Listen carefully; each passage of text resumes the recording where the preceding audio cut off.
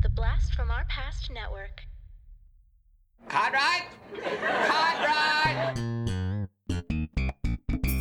Hello, Newman. This is so f***ing good. Nothing for you. These pretzels are making me thirsty. Not that there's anything wrong with that. Serenity now! He's a regifter. Well, let's start the insanity. Giddy up. Welcome to Cartwright, a Seinfeld podcast. We are two superfans giving you every single episode of Seinfeld back to back because we love Seinfeld. And I assume you do because you're listening to two guys talk about Seinfeld in your free time. So what's the deal with that? I don't know. And I would have also accepted we do not scoff at Seinfeld. We do not. I'm Adam, by the way. I'm Corey. And today we are giving you Season 6, Episode 13, The Scofflaw. It first aired on January 26, 1995. Corey, my man, could you please give us that synopsis? Oh, the synopsis person was on a break today. It's one of the shorter ones. George learns the truth about a friend's illness. Kramer helps bring in a notorious scofflaw. Scofflaw. Scofflaw. Scofflaw. It's an interesting word, huh? Is it a real? It's a real word, right? I mean, obviously it's a real word, but it's a real word. I don't know what it means though. Real word. Yeah, I mean, to scoff the law. Scoff the law is basically exactly what it means. So it's a person who flouts the law, if you will, especially someone who failed to pay fines owed, or it's a person who flouts rules, conventions, or accepted practices. But yeah, someone who doesn't pay their fines, and flouts the law, I guess, whatever. It says flouts the law. My problem with, like, when I look up a dictionary definition and they use a word that I don't really know that well to define another word that I don't really know that well, it's like, okay. I know what flout. It's just like, why don't you just use a basic fucking word? You know, they avoid the law or some of that kind of shit, you know? God damn it, Merriam-Webster. Come on. All right. So this episode, like all the others so far, starts off with a stand-up, this one about needing glasses. The new big accessory with eyeglasses seems to be that strap that connects in the back so you can't take them on and off, which I don't get because I thought if you have glasses, isn't that because you need to wear glasses? You need glasses. Isn't that what they say? I mean, an eye doctor doesn't say, would you care for some glasses? When people have crutches, they don't have a little chain attached to a belt so they can just let go of them every now and then. He's like, why not get a toupee with a rubber band for when you're water skiing and the thing could just woo? And he kind of like they actually say it here, they mimes a semi-airborne wig with hand. And not quite as strong as the previous episode's stand-up, but not the worst that we've ever heard either. Not the worst ever, but I didn't enjoy myself like I did in the last one. So. Yeah. The last one was truly good. This was just okay. We're done here. And in my opinion, that's a thing. That's a start of things to come. Yes. My, you're coming in hot on this one. I'm coming in hot. All right. On the street, George runs into a guy he knows, Gary, played by Jon Lovitz. Jon motherfucking Lovitz, one of my fucking favorite SNL comedians. And I know that you like The Critic. You're a big Critic fan, right? Huge Critic fan. I own the series on DVD. It's a hilarious show, and Jon Lovitz is the voice of The Critic. I very much enjoy his stuff. And I think he replaced Phil Hartman on News Radio. He did. Okay. Actually, we talked. Wow, this is 2 episodes. We're talking News Radio. But yes, so they obviously, when Phil Hartman, his wife killed him because fuck that bitch. Sorry, that was harsh. Not harsh to say. I was about to say, that was mean to say. No. Yeah. Fuck her. Yeah, you're allowed to say that. It's okay. She killed Phil Hartman. Fuck her. Yeah. She took him from us. Yes. Yeah. So anyway, he did take over for his role. I mean, it didn't last too much longer. Maybe it was like another season or two at max after that. I mean, Phil Hartman was fantastic on that show. It was, Oh, yeah. that was one of those things though. It was hard to recover story wise, Mm-hmm. from that, and it's also interesting because we were talking about that last episode. But that's where Joe Rogan also kind of got his sort of big start. Even now, like even when I see Joe Rogan at any point in time, the first thing I always think of is like, oh, it's the janitor from News Radio. That's okay. You don't think of Fear Factor? You don't think of No. UFC or his own stand up? Or his No, own podcasting, because he's like he was the king of podcasting for. No, he yeah, still is. And truly, yes, yes, of course, I know him for all that, but I always think of News Radio first, dude, because that's the first time I ever saw him. I still honestly kind of just think the first word that comes to my mind is douche when I think Joe Rogan. And when I also think of douche, I think of croquis, which croquis are the thing that Jerry was talking about that connects behind the head. How about that segue? Good one, buddy. Good one. Way to bring it back around. That's right. All right. So Gary casually drops to George, that he was having chemo at some point. So obviously he has cancer. Yeah, because George was like, hey, how come you haven't returned my phone calls and all this kind of stuff? And he drops that and is like, okay, bye, and just bounces out. Yep. All right. Kramer is on a street side, and he says, or he gets litter thrown right out at him, which fuck that guy who threw the litter. I hate that shit so much. And he says, hey, pig. But there's a cop right next to him who hears it, obviously thinking that Kramer is talking to him. Yes. And that cop, when he looks at Kramer, then the car that he was writing up speeds off. Yes. And now, should we talk about it now? Because we know that this cop is going to have an eye patch, but he doesn't have an eye patch in this scene. No, he doesn't. And That's a big aspect and something that that Kramer takes on later. But there is, without question, 2 fucking eyes that you see in this scene. I've never noticed that before this viewing right here. I always, because we know he has the eye patch, I just always thought he had the eye patch at the beginning too. Yeah, I have no idea, and I didn't do any research if there was a missing scene or anything like that. I don't know, maybe, or it would have made fucking sense if, like, I don't know, when the car scrolled, it went out, and then maybe like something hit his eye, but that didn't work. Didn't play out that way. Yeah, like it would like kick up a pebble or something, or he's like, and then Kramer runs. Yeah. I mean, if you don't notice that he doesn't have an eye patch, it's fine. But yeah, it's now that I've seen it, I can't unsee it. No pun intended. Yeah, very true. But that is a massive issue. Yep. With their continuity. Agreed. So. And something that really doesn't seem to happen often on Seinfeld. Seems like a very rare thing, but boy, is it egregious. They're better than this. They are better than this. Yes. And we deserve better. We do. All right, so Kramer tells Jerry about the situation at the apartment. In comes George, who wants to speak to Jerry privately. Kramer then kind of puts him in a headlock and does this whole kind of like weird friend thing.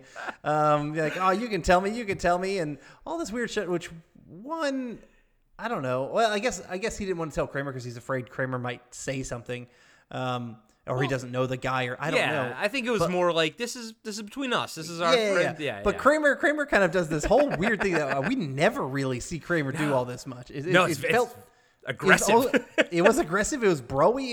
It was strange, and he just kind of kept acting weird as he left the room. He just kind of kept staring at George, kind of very. I don't even know how to fucking explain it, man. I don't either, but I'm not gonna say I hate it. I thought it was fun. And did you see Jerry's face? Like he was like cracking up when it was happening, and I was like, that's awesome. But I do love when Kramer like he's like peeking through the door as George is trying to close it. Yeah, dude, it's a wild scene, man. It's a wild scene. I wonder if it was one where they kind of like this is something I'll do. I'm not a grand director by any means.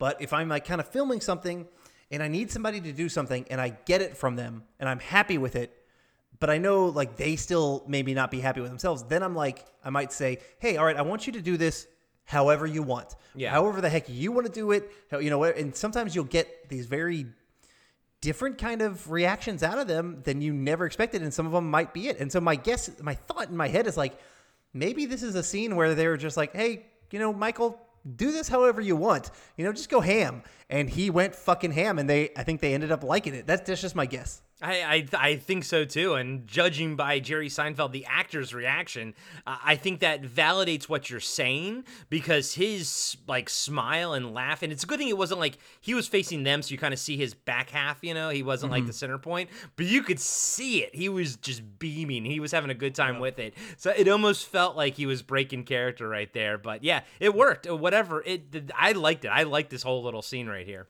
Yep. All right, George tells Jerry about Gary having cancer, but Jerry already knew. Yeah. Holy shit. And he was sworn to secrecy, all because, apparently George feels, or all because they don't think George can keep a secret. It's and poker of course, face. Yes, he's upset about that. He has a terrible poker face. Do you ever win at poker? No. There you go. There you go. In comes Elaine, who Jerry told her about the cancer, which of course upsets George even more because she makes a comment knowing exactly what they're talking about. Then pops Kramer back in and mentions that Jake Jarmel was on TV. We actually, from previous episode, who was dating with Elaine, and he's got he wants his glasses. He really likes the glasses that he has. Yeah. Okay. All right. And to bring it back, this is Jerry's kind of like, this is the Juji Fruit breakup, right? And she's like, yeah, this was the Juji Fruit. And she clearly really liked him, it kind of upset her, but yeah, he's a good looking guy. He's a successful writer. Yeah, of course. She messed up on that one. Yep. So I remember when we talked the Juji Fruit episode, I was like, man, you can chipmunk that shit and move it aside. You can still talk. Yeah. I had some Juji Fruits not that long ago, and you put them in your mouth. And the thing is that, yes, you can still move them around, but they stick to your teeth like a motherfucker. Yeah, I kind of forgot just how sticky they are. They're like fucking filling pullers, basically. Yes. Like, yeah, dude. Yeah, that's the thing. Like, I love Mike and Ike's. Those are my favorite, like gummy fruity candies, but they're not as sticky as Juji Fruits are. But I like Juji Fruits too, man. I dig them. I think it's because Mike and Ike has that kind of candy coating. Yep, and that coating. helps. Yep, exactly. Yeah, dude. But dude, Juji, they don't have. I think we talked about this before, but they don't have a licorice in them, right? They do. They do. So one of the one that, even though it is shaped like it should be grape flavored, it is called anise or whatever, how you pronounce it. But it's licorice. Which fuck licorice. I fucking hate licorice flavor. Yeah. Go back and listen to that episode. I do remember we talked extensively about how we hated licorice. Yeah, and they should turn it to grape without question. Yeah, of course. So wait, they don't have a grape one? No. Well, fuck that noise. Grape's the best. Grape's already a great candy flavor anyways. Make that shit grape. Son, yep. Come on, Juicy Fruit. Juji Fruits. That's right, Juicy Juji. Fruit. Yeah, you're right. Juicy Fruits is gum. You're right. All right.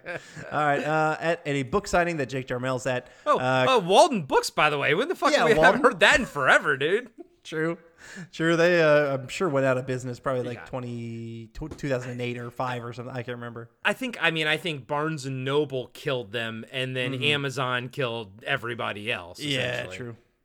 So, but yes, she goes to the book signing. Kramer, asks for the frames, and Jake Jarmel refuses, which is peculiar. Kramer even kind of says, well, that's peculiar, which is peculiar because fuck Jake Jarmel for not, goddamn, it's just like, he's just being awkward, or he just likes his look. He doesn't want anyone else to have his look. Yeah. But I do like how Kramer's like, well, that's peculiar. Yeah, true.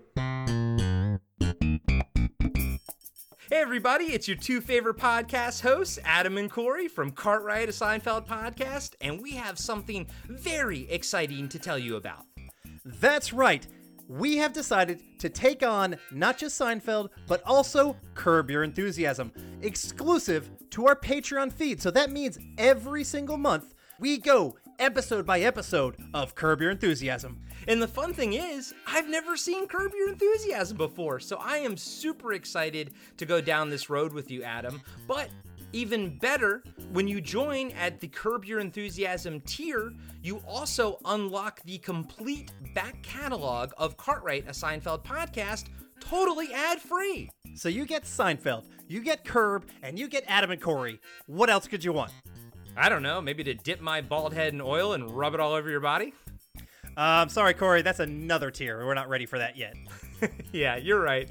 All right, well, now back to Cartwright, a Seinfeld podcast.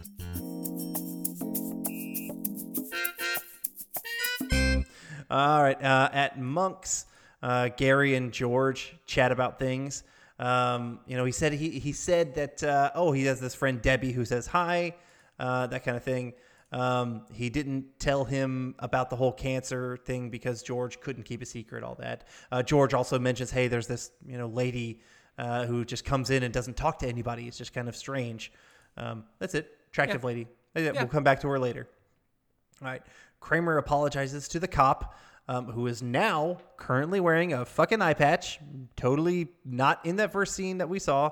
But he tells them about this whole story about this scofflaw, this guy who keeps evading them, and he keeps giving him the slip for years. It's his white whale that he almost got him yesterday, but he lost it. He lost him because of Kramer's distraction.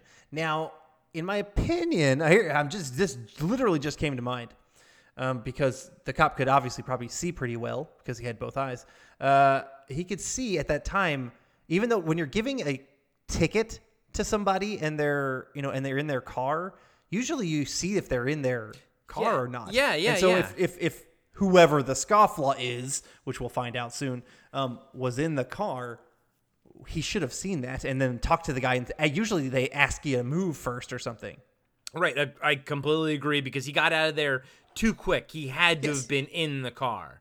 Yeah, the guy turned away for a second, and the car started pulling out. Yeah, without question. Exactly. Whoever that was.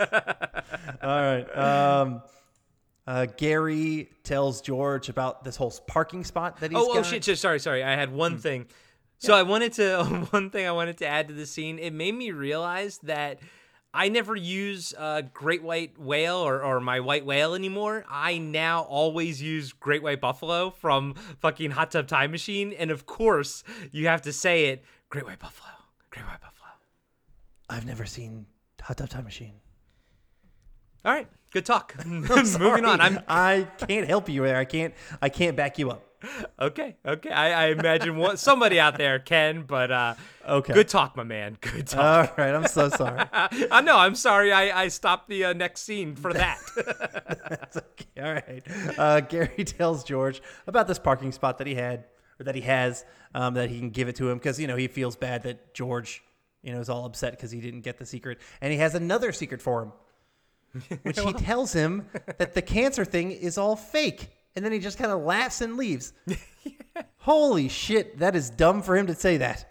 He just he loves to drop bombs on George and bounce out of there. But during this conversation, I did like the fact, and I do think it is a very famous George thing where George's what does he say? What, you're living a lie? He's just one? I'm living 20. Yeah, which is fun. That is a funny line. Yeah, and that's something that I think a lot of people remember as a George line. It kind of stands out. But I like how he just fucking John Lovitz or Gary just drops bombs and rolls. Mm-hmm. At the apartment, they talk about Jake Jarmel just being a dick, and Kramer mentions to Elaine, hey, that he told him that Elaine said hi, which she freaks out about because she had the upper hand. Mm-hmm. Everything's a competition with her and that kind of thing. And she's like, no. I had the upper hand. If you say that, then that means, he thinks I still like him or something, or I still want to communicate. And so now she feels she's lost it. So, of course, she's going to go tell him in person that she never said hi. Which is much more... Yeah, that's exactly what we're gonna see. Yep. But in comes George real quick, acting weird. I do really like this scene where Jerry calls him out for his bad poker face, and Jerry keeps pressuring him. He's like, what do you have there? A pair of bullets? You got 2 pair? 3 of a kind? What do you got? You got a straight? What do you got, flush? No, you have a full house? And then George just can't contain it. And I swear to God, dude, that's Jason Alexander cracking because you can see he's trying to make his do a frown, but he's cracking. I was like, dude, he's about to lose it, and you can fucking tell. Because Jerry, the way he's rattling them off, I love that you called out. You got a pair of bullets? What's up there, buddy? I love how he's just quick about it, dude. Mm-hmm. I love it. Yep, that's good stuff. So, we cut to Elaine, who tries to get her hand back, if you will.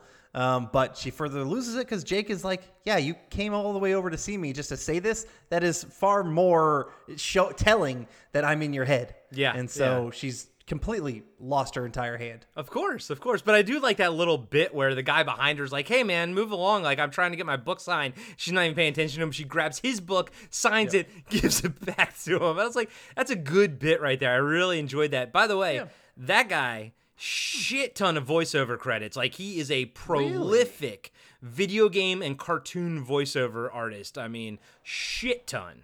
Wow, very interesting. Good for that guy. Yeah. Didn't note his name, but noted he had a shit ton of credits. Okay, that's cool.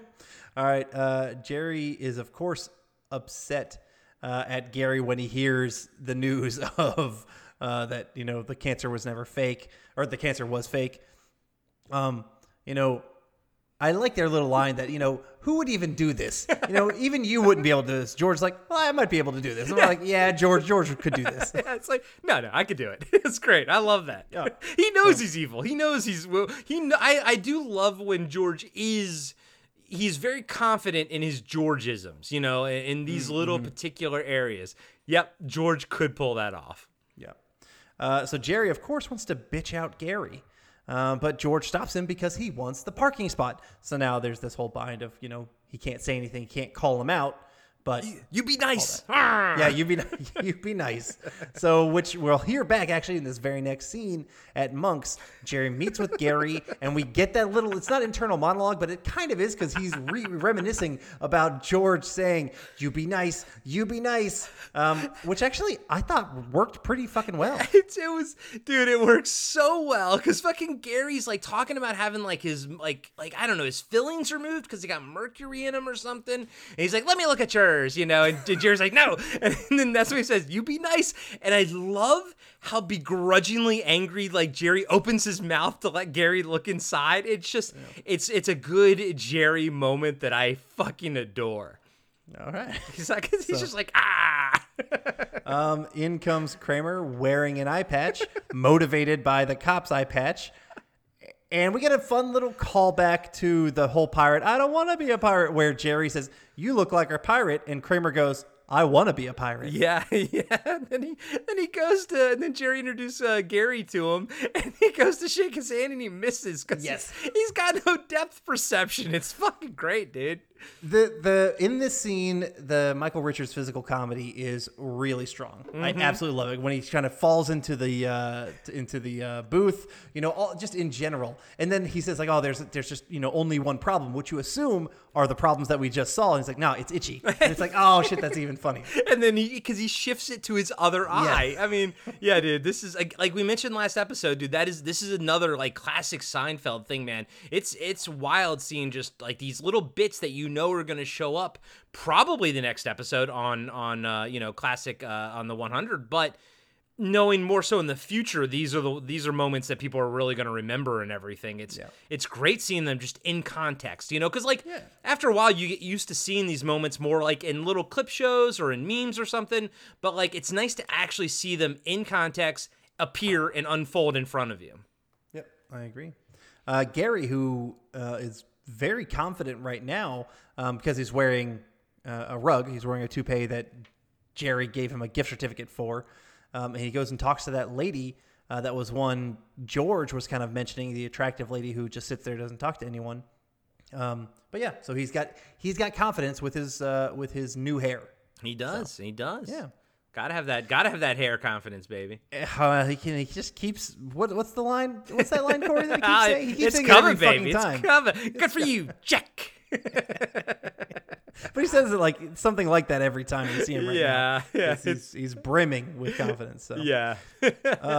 George and Debbie are in the car, which Debbie comes out of nowhere. I had to go back and be like, who the fuck is this Debbie person that is in the car with him? And then I had to go back into, okay, I really rewatched that first that scene where George and Gary are talking, because he said, oh, Debbie says hi, which was an off the cuff thing that really went nowhere. And George didn't be like, oh, really, Debbie? And like, there was none of that. And so it's like, who is this random? At first I was like, is that the girl from the booth? No, that's not her. Who is this? Yeah. A funny little call out where he's, says, oh, this car was once owned by John Voight. Ha ha ha. Yeah. Funny. But apparently, he called her out of the blue because she said hi through Gary.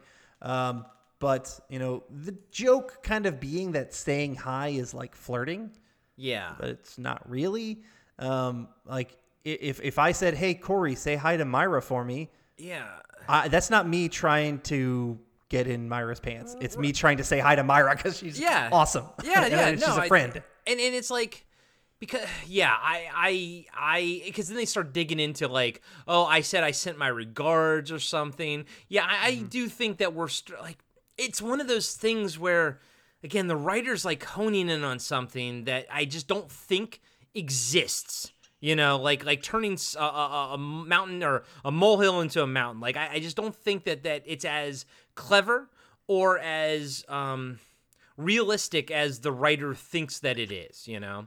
Yeah, wholeheartedly agree. So, but yeah, so now George, obviously, because she only sent her regards, is a bit, worried that she doesn't like him.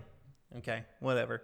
Elaine in a cab sees someone who has the exact same frames as Jake Jarmel, and so I like the cabbie actually here. He's kind of like a go with the flow kind of dude. Yeah, I know. She tells him to pull over. He pulls over. She goes, I think I have a way to get back at my ex. And he goes, good. Revenge is very good. And that's it. And I wrote that down. I was like, I love this cab driver. I wish we saw more of him.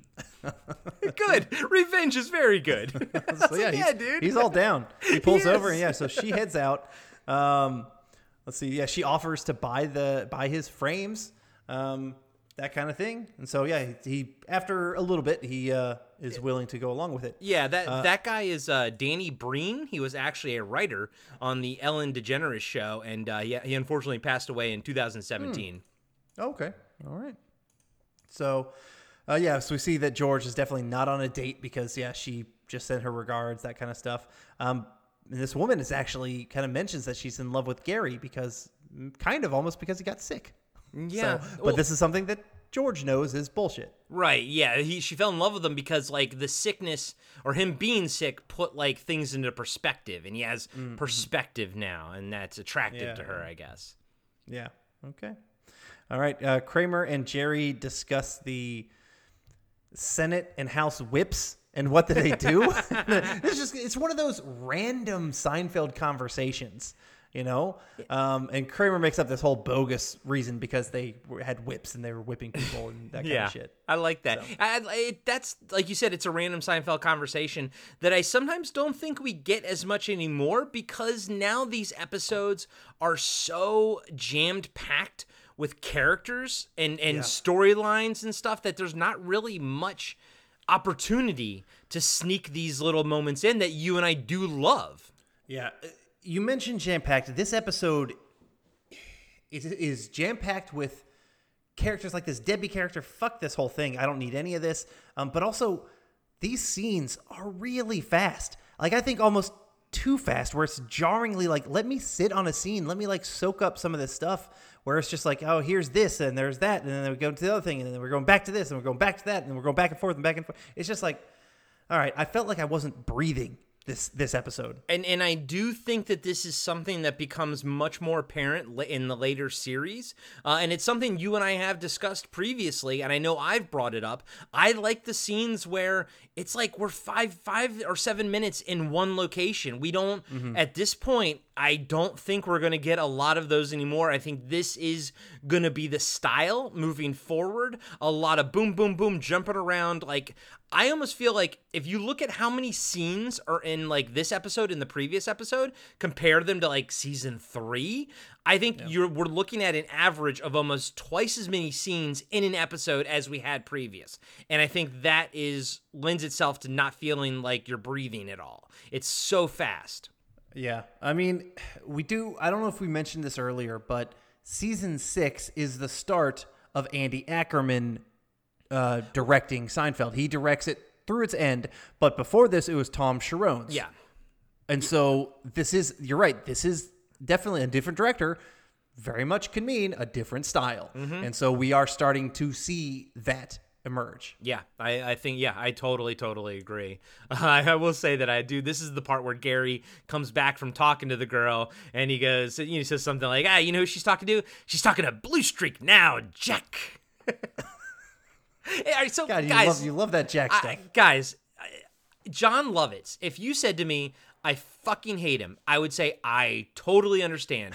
But for some reason, ever since I was a fucking kid, the John Lovitz shtick, the thing that he does, I love. And it never gets old to me. But if you said it got old to you, I would totally get that. Because I do think that normally someone like John Lovitz, I would not dig. But for some reason, I love him to death. Okay. Actually, you know what? The one thing I didn't mention, I actually did look up what the Senate whip does and the House whip. I was going to ask you, yeah. Well, what is it? What does the whip do? So both parties, in the Senate elect a whip, and the term whip comes from a fox hunting expression that's called whipper in, which is referring to the member of the hunting team responsible for keeping the dogs from straying from the team during the chase. Oh, okay. Oh, so he or she keeps things sort of on track, essentially, right? It's fox hunting. It's definitely a white male. Oh, yeah. It's not a he or she, buddy. It's a white male if it's fox hunting. Of course. But I meant for the Senate whip, the person then is basically keeping the discussion on track, I guess, or the debate or whatever. So traditionally, serving as assistant leaders, whips are mainly responsible for counting heads and rounding up party members for votes and quorum calls. They occasionally stand in for majority and minority leaders in their absence. But yeah, so that kind of thing. They just kind of keep things organized, I guess, if you will. Yeah, that makes sense. Okay. Hey, we learned something today, man. Yeah, there we go. Thank you, Seinfeld. Thank you. All right. Good for you, Jack. There we go. That was much better. All right. Gary talks to the woman. Yeah, he talks to the woman in Monks. He gets her number. The cop finds the car again that he's been looking for, his white whale, this brown whatever it was. Meanwhile, the guy Elaine bought the glasses from walks into the middle of the road because he can't fucking see in front of George, who then goes swerving and kind of crashes away, which then distracts the cop, and the white whale car gets away again. And Kramer turns and says, Newman? I'm pissed we don't see Newman at all. Right, like actually driving it, yeah. Just give me something. Like, I would have loved to see him just kind of like cackling as he's driving, just a quick shot. Yeah. But you just kind of have to take his word. But I just thought that was kind of strange. Yeah, it will, especially now we're like, wait, so he like ninja'd himself in that first scene into the car, started it, while Kramer and yeah, exactly. Now that we know it's Newman, you're like, how do you miss that guy? Exactly. All right, so George and Jerry are talking about Gary's all new confidence that he has. And he got the girl that George was kind of mentioning earlier, the attractive one from the corner. But also it's really about the confidence from his new hair, from his toupee. And you see kind of George a little bit interested in that. Is this where he scratches his head and then looks down on his shoulder and has like some hair there. So he brushes it off and he's like, huh. Yes, this is the spot. Yeah. So. Yep. Which is just, I know where this is leading. And I thought this was going to be, did we not already have that scene where Elaine grabs the toupee off his head? No. That's later. Yeah, that's coming. And yeah, this is coming. Yeah, this is going to be leading up to that. That's what I thought. And I didn't think we were actually going to get the toupee this quickly in this season. I thought that was towards the end of season 6. So yeah, I'm excited because the toupee is some fun shit, man. Yes, that is we'll talk about comedic timing, and just how they do everything perfectly. But I thought for myself to a second, is this that episode? Only because you see him wanting to get a toupee, and then we will get to that. But so that's later. Did you ever watch Dark on Netflix? No, I've never heard of that. Okay. Good talk. Great fucking talk. Okay. All right. Kramer calls out Newman for being the scofflaw. Again, they're kind of shoving this fucking word down our throat. No one's ever said that in any conversation I've ever fucking said or heard. Of course not. Yeah. Of course not. But I love Newman. Help me, Kramer! Help me! I was going to say, Newman is almost uncharacteristically weak in this scene where he's crying and he's upset about the pressure of constantly having to look over his shoulder from the law. But, I mean, again, Kramer has done this kind of thing before where he pressures people just like he did Ray with the statue, that kind of thing. Yeah. but I just felt Newman cracked pretty quickly. Yeah, I just took it as as someone who has, you know, flown under some radars for the things that they owe government agencies. I was saying, when was the last time you paid taxes, Corey?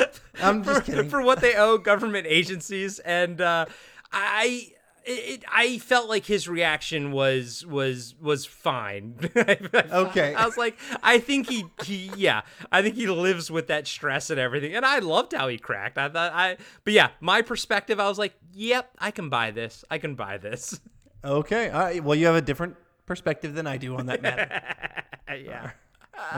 Dude, one time when I was living in downtown LA, man, I was driving. I had like expired Maryland tags on my giant hoopty car, but I was living on 6th and Spring in this apartment complex, Premier Towers. Yeah. Oh, you're right. You're right downtown. Yeah, right downtown, dude. Right by LA Cafe and everything. And I always see my street on Brooklyn Nine-Nine and everything, you know. Mm-hmm. And it's actually the street that the giant locomotive goes down in Inception. I saw that being filmed. Yeah, cool. I saw that being filmed. But one time, cop clocked me. I was on Broadway, going to 6th, you know, and I made a right, and I was like, oh shit, he made a right too. I was like, he's coming for me. I kind of started speeding up. I made a right onto Spring. I could tell he's speeding up too. I'm flying down fucking Spring Street, clicking the motherfucker thing, and he comes around that corner, and right when I pull in, I see his lights come on, but I was in, baby, and the gate started going down, and dude, seriously, no lie, we looked at each other through the gate, like I was still in my car. I looked at him, he looked at me, he just shook his head, turned off his lights, and drove. I was like, holy that's right, motherfucker, shit. that's right. Only time in my entire life, like, I beat a cop, like, you know what I mean? I don't know what he was going to pull me over, probably out of state tags, probably, you know, but yeah. I was like, nah, bro. Wow, that is, that's intense. Yeah. That's fucking awesome. That was a wild one for me, bro. I'm such a fucking rule follower. I never would have done that. Never. So, I mean, that's the thing. I'm like you. I am very square. I am a square nerd. But this was like, bro, I was broke. I had no money. I was like, I can't afford no ticket. I'm trying. I'm going to try for this. And I did awesome. it. I did it. So the moral of the story is run, guys. Run from the cops. Yeah. No, that is not the moral. Pay your bills. Pay your taxes. Don't live in fear. Don't be Newman. Don't be me. No. Hey everybody, Corey here. I just wanted to let you know that we'll be right back after these short messages. Hey everybody, welcome to Talking Back, the podcast where we like to chat about past achievements in movies, comics, video games, and more. I'm your host Tim, and with me today in studio is co-host Dean. Hey, Tim. Dean, huh? This isn't a full episode. This is actually just an ad. All we have to do is tell everyone that our podcasts come out on Mondays, and they can find us on their favorite podcatcher. If they're into movies, comics, or video games, they should definitely check us out. Oh, well then, thanks everybody for listening, and we'll catch you next time. Talking Back.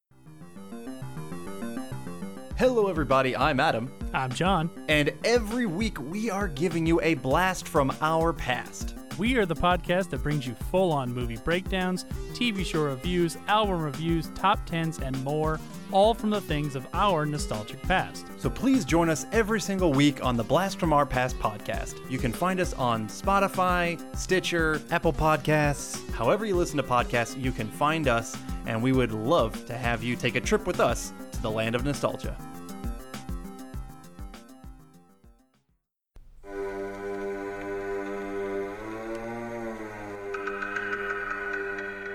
Hey everybody, I'm Corey. And I'm Zach, and we're the hosts of Podcasting After Dark, a cast dedicated to late-night horror and sci-fi of the 80s and 90s, often found on HBO and Cinemax. You know, the movies your parents didn't want you watching as a kid. You can find us every other week on Apple Podcasts, Spotify, Podbean, and Stitcher. This is what you want. This is what you get.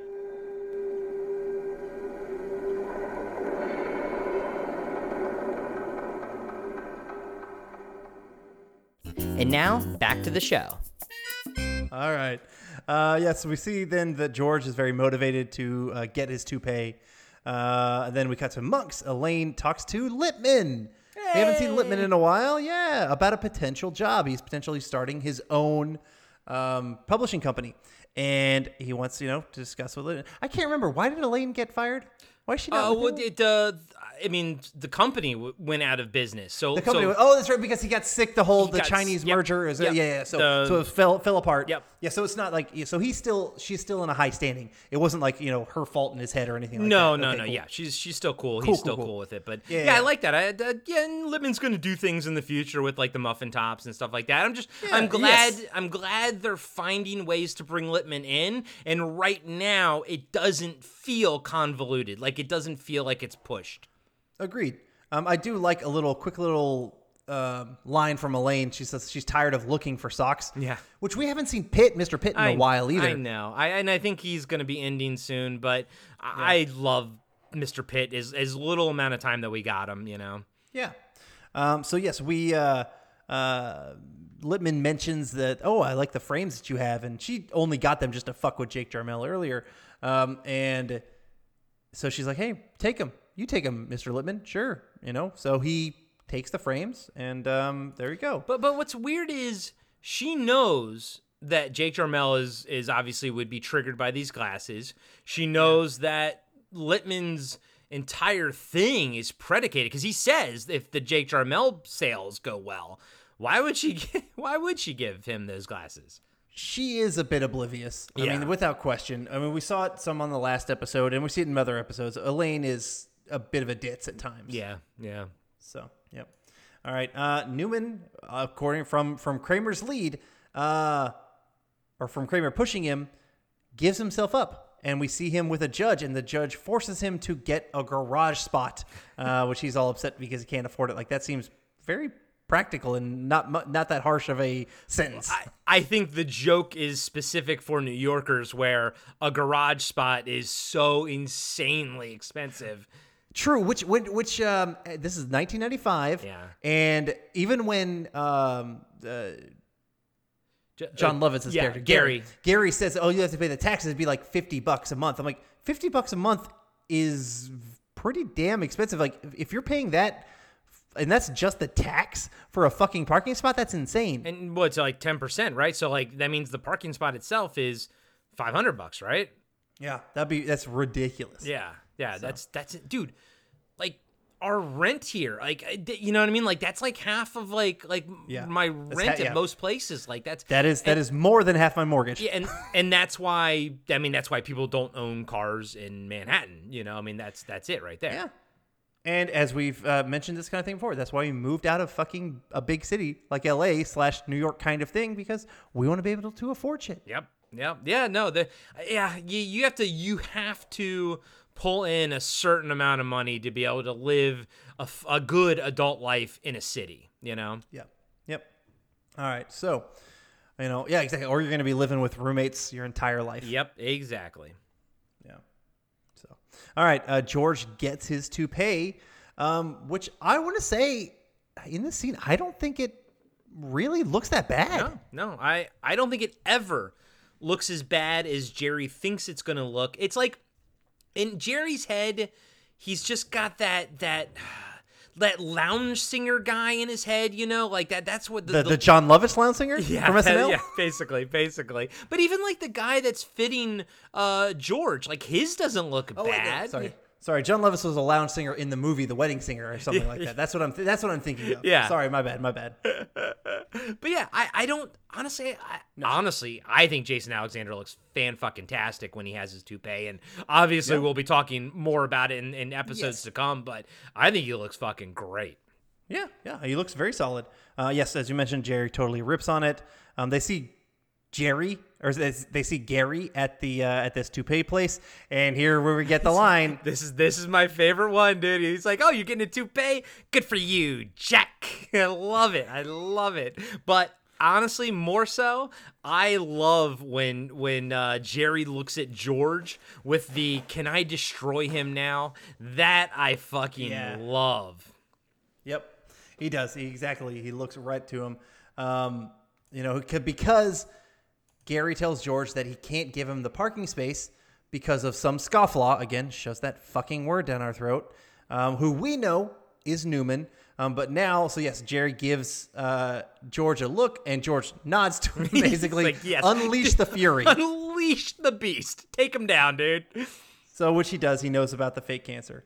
All right. George walks into Monk's with some confidence and a rug on his head. And this woman, very attractive woman, immediately flirts with him, kicks out the chair to come sit with him. Bro, let's not overlook George's fantastic line when he says, "How's your life?" I was like, what the fuck, man? That was a baller fucking line right there. The way he says it and everything. Absolutely. Like, he is brimming with constant confidence, very similar to how Gary was earlier.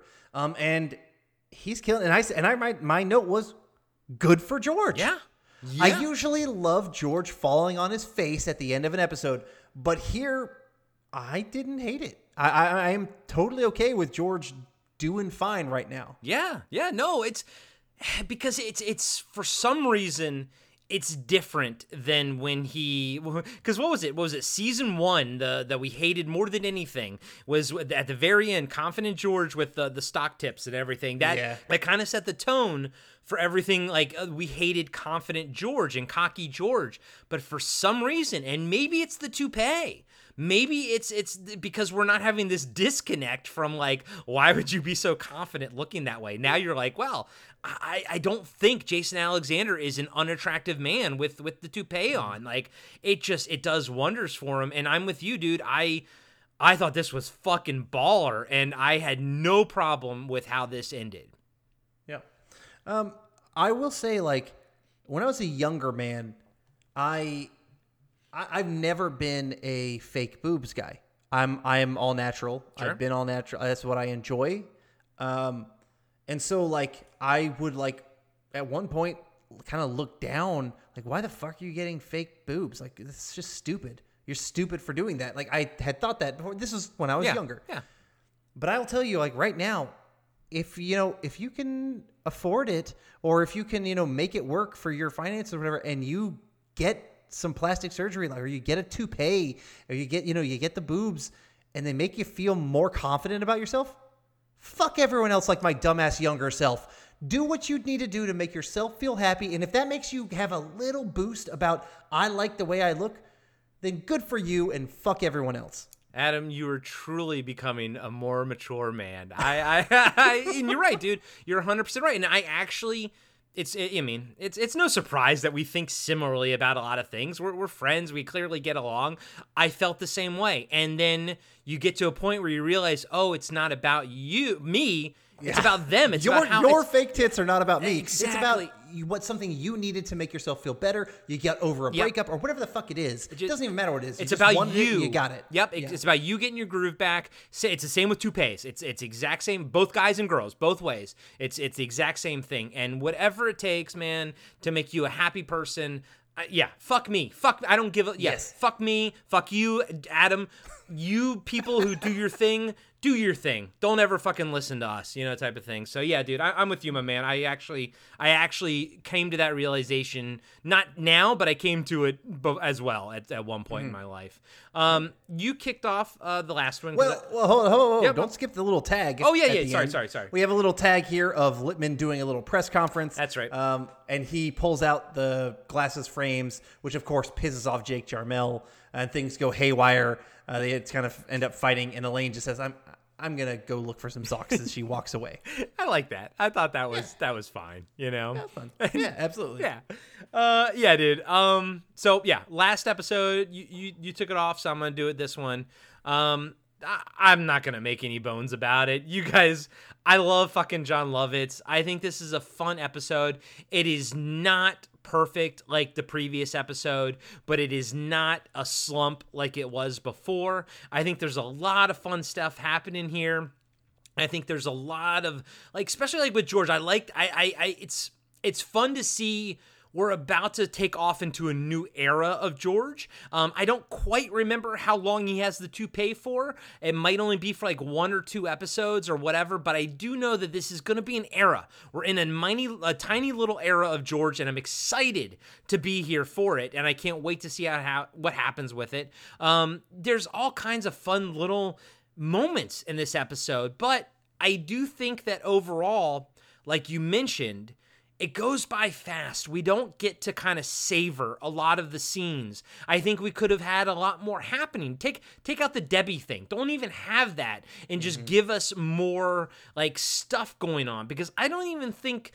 I feel like the Debbie stuff, if it was a catalyst for George getting his toupee, that would be one thing, but it wasn't. Went nowhere. It went nowhere. He didn't because he kind of got rejected by her, but if he was like, oh, if you put it together, it's like, oh, but if I had the toupee, I would get her, like I would get that motivation. But since it's not there, I don't think we need her. So, and that was wasted moments, unfortunately. So, as much as this was one of those episodes, like knowing that Jon Lovitz was in it, I was like, oh, this is one of my favorites. Going into it, unlike the last one, it didn't quite hit the highs for me that I was expecting it to.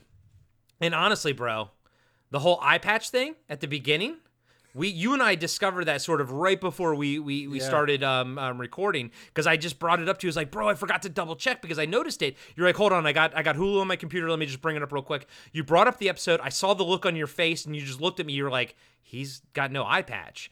And I'm not gonna lie to you, that knocked it down a point for me, bro. Or I'm sorry, half a point, 0.5.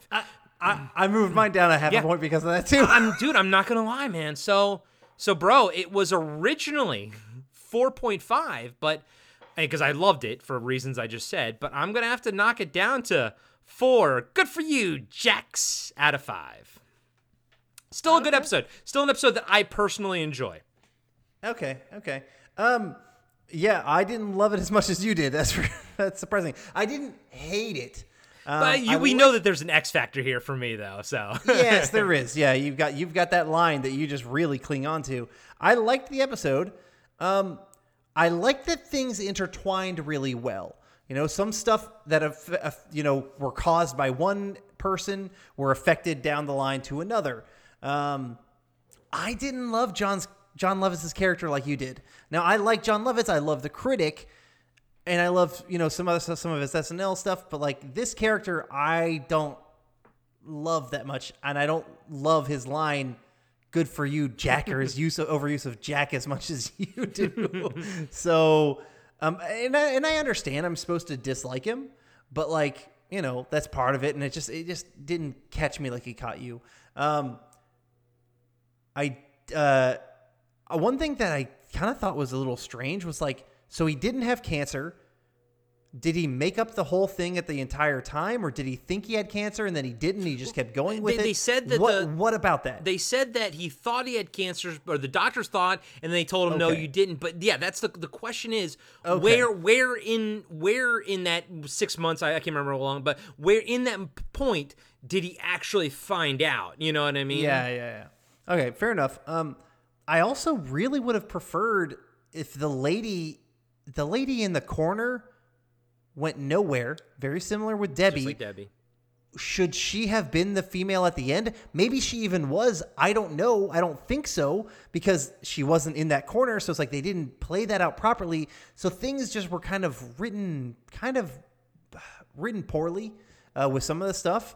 And so overall, it's not bad, but I didn't feel it was stand out. So I gave it right down the fucking middle, and I had it half a point higher. And then when we talked about the missing eye patch, I had to bring it down. I gave it a 2.5 out of 5 white whales. Yeah, dude, you and I don't usually have that much of a disparity between our numbers, but I think 1.5 points is a pretty big gap between us. But you're not wrong, and kind of wish we brought that up in the overall discussion. I do think I like what you said. I think that the girl that he hits on at the end should have been the girl in the corner. It wasn't. It should have been the girl in the corner, so that now George is the guy with the power, and even bring in John Lovett's next episode and have some kind of like power struggle between the two. But I don't even need that. I would have been fine with George getting her at the end, and it would have, it's fine that he got this girl, and that was cool and all, but that would have made more sense to the story. As it stands, all the women in this story have, like, you know what I mean? Like, they don't really have any... Worthless. Yeah, exactly. Women are not worthless, but the women... the way they're written... Episode, you know what I mean. Yeah. In this episode, it was written to be very... Yeah, dude. Yeah. Well, yeah. I almost kind of wish you... Like I said, I almost kind of wish you mentioned that. I'm gonna stick with my review... Just because I love John Lovitz, but I am gonna really push back on myself and say no. That Adam, you made a better point on that one at the end with the girl. I think that's a note. I think that they should have really switched that. So, but one thing I did note that you said this episode has really good interconnectivity between scenes and stuff. Another thing that has great interconnectivity is the BFOP network, baby. Yes. And one thing that you guys, if you haven't listened to it yet, we talk Mortal Kombat, which is a really fun thing that we did. And that is interconnectivity, because we had 7 different people from the network get on one call, and guess what? We had a damn good time. We did. It was our first roundtable discussion, our first BFOP network-wide roundtable discussion. Unfortunately, I think the only person that we didn't have was Scott from People Don't Forget, but we hope to have him on next time, and we hope to have these roundtable discussions, semi-frequently, once maybe every 6 months or so. So it was just a lot of fun to bring us all together and have a good time with it. But mostly we just really wanted to showcase all the amazing podcasts that we have on this network, man. Like Cartwright, I know you guys love Seinfeld, and that's awesome, but if you also like cult movies, if you like 80s nostalgia, 90s nostalgia, if you like more mainstream movies, we hope that you're checking out Blast from Our Past. We hope that you're checking out Throwback Trivia Takedown, Action, Podcasting After Dark, People Don't Forget, even Curb on our Cartwright Patreon. So, we have a lot of fun, and talking back too. Tim and Dean, these are all our friends. And so if we can just, our hope is that, with these roundtable discussion things that, if just one of you guys discover a new podcast out of it, it's worth it, and if you don't want to listen, great, that's no big deal. We'll be back next week with a new episode of Seinfeld, you know what I mean? Yeah, so, but yeah, we like to support our friends, man, because honestly, dude, we're surrounded by some pretty fucking amazing people, dude. Yes, we are. All right, everybody. That was... What? That was the scofflaw. We should address. So next week we're going to be tackling the highlights. The highlights of 100. Yep. So next episode is a clip show. Everybody's favorite.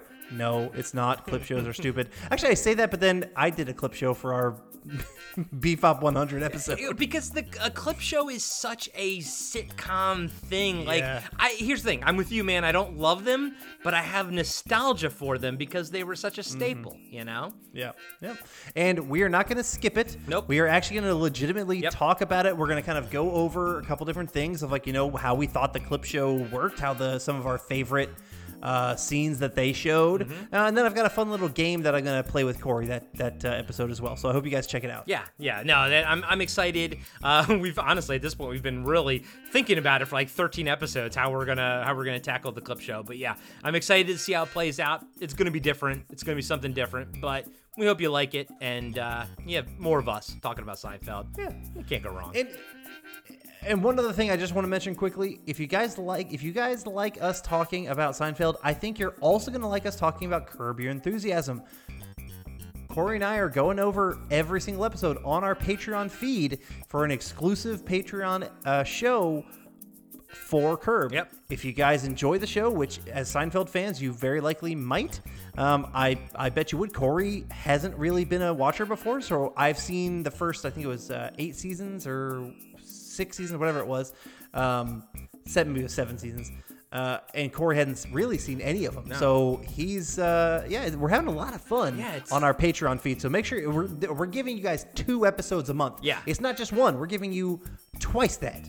Yeah, and it's a much more of a discovery podcast for me, and I'm enjoying it, man. I'm enjoying seeing the connective tissue with Seinfeld, but also too, I'm enjoying to see what is different about it and what my expectations were and everything. So I'm loving it, bro. And we're gonna be recording 2 new episodes tomorrow, so I can't wait. I can't wait to talk to you more, buddy. After like almost a whole month of us not podcasting together, I'm like, we recorded the roundtable one yesterday. We recorded 2 episodes of Cartwright today.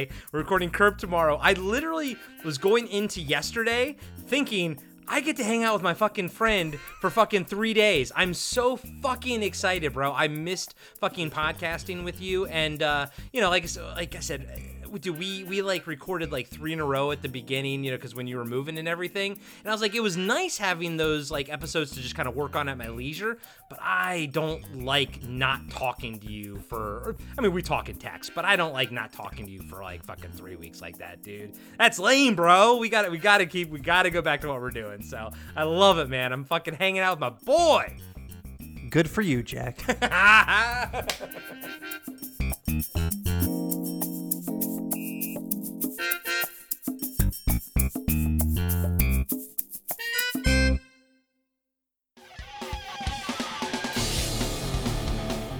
Have you been wondering where's the beef?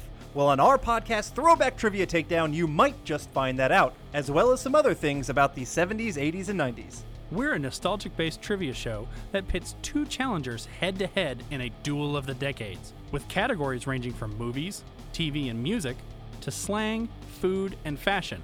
You're sure to get the best in retro-themed trivia. So strap on your jelly shoes, grab a Surge, and walk like an Egyptian to your favorite podcast app and check out Throwback Trivia Takedown. I heard even Mikey likes it.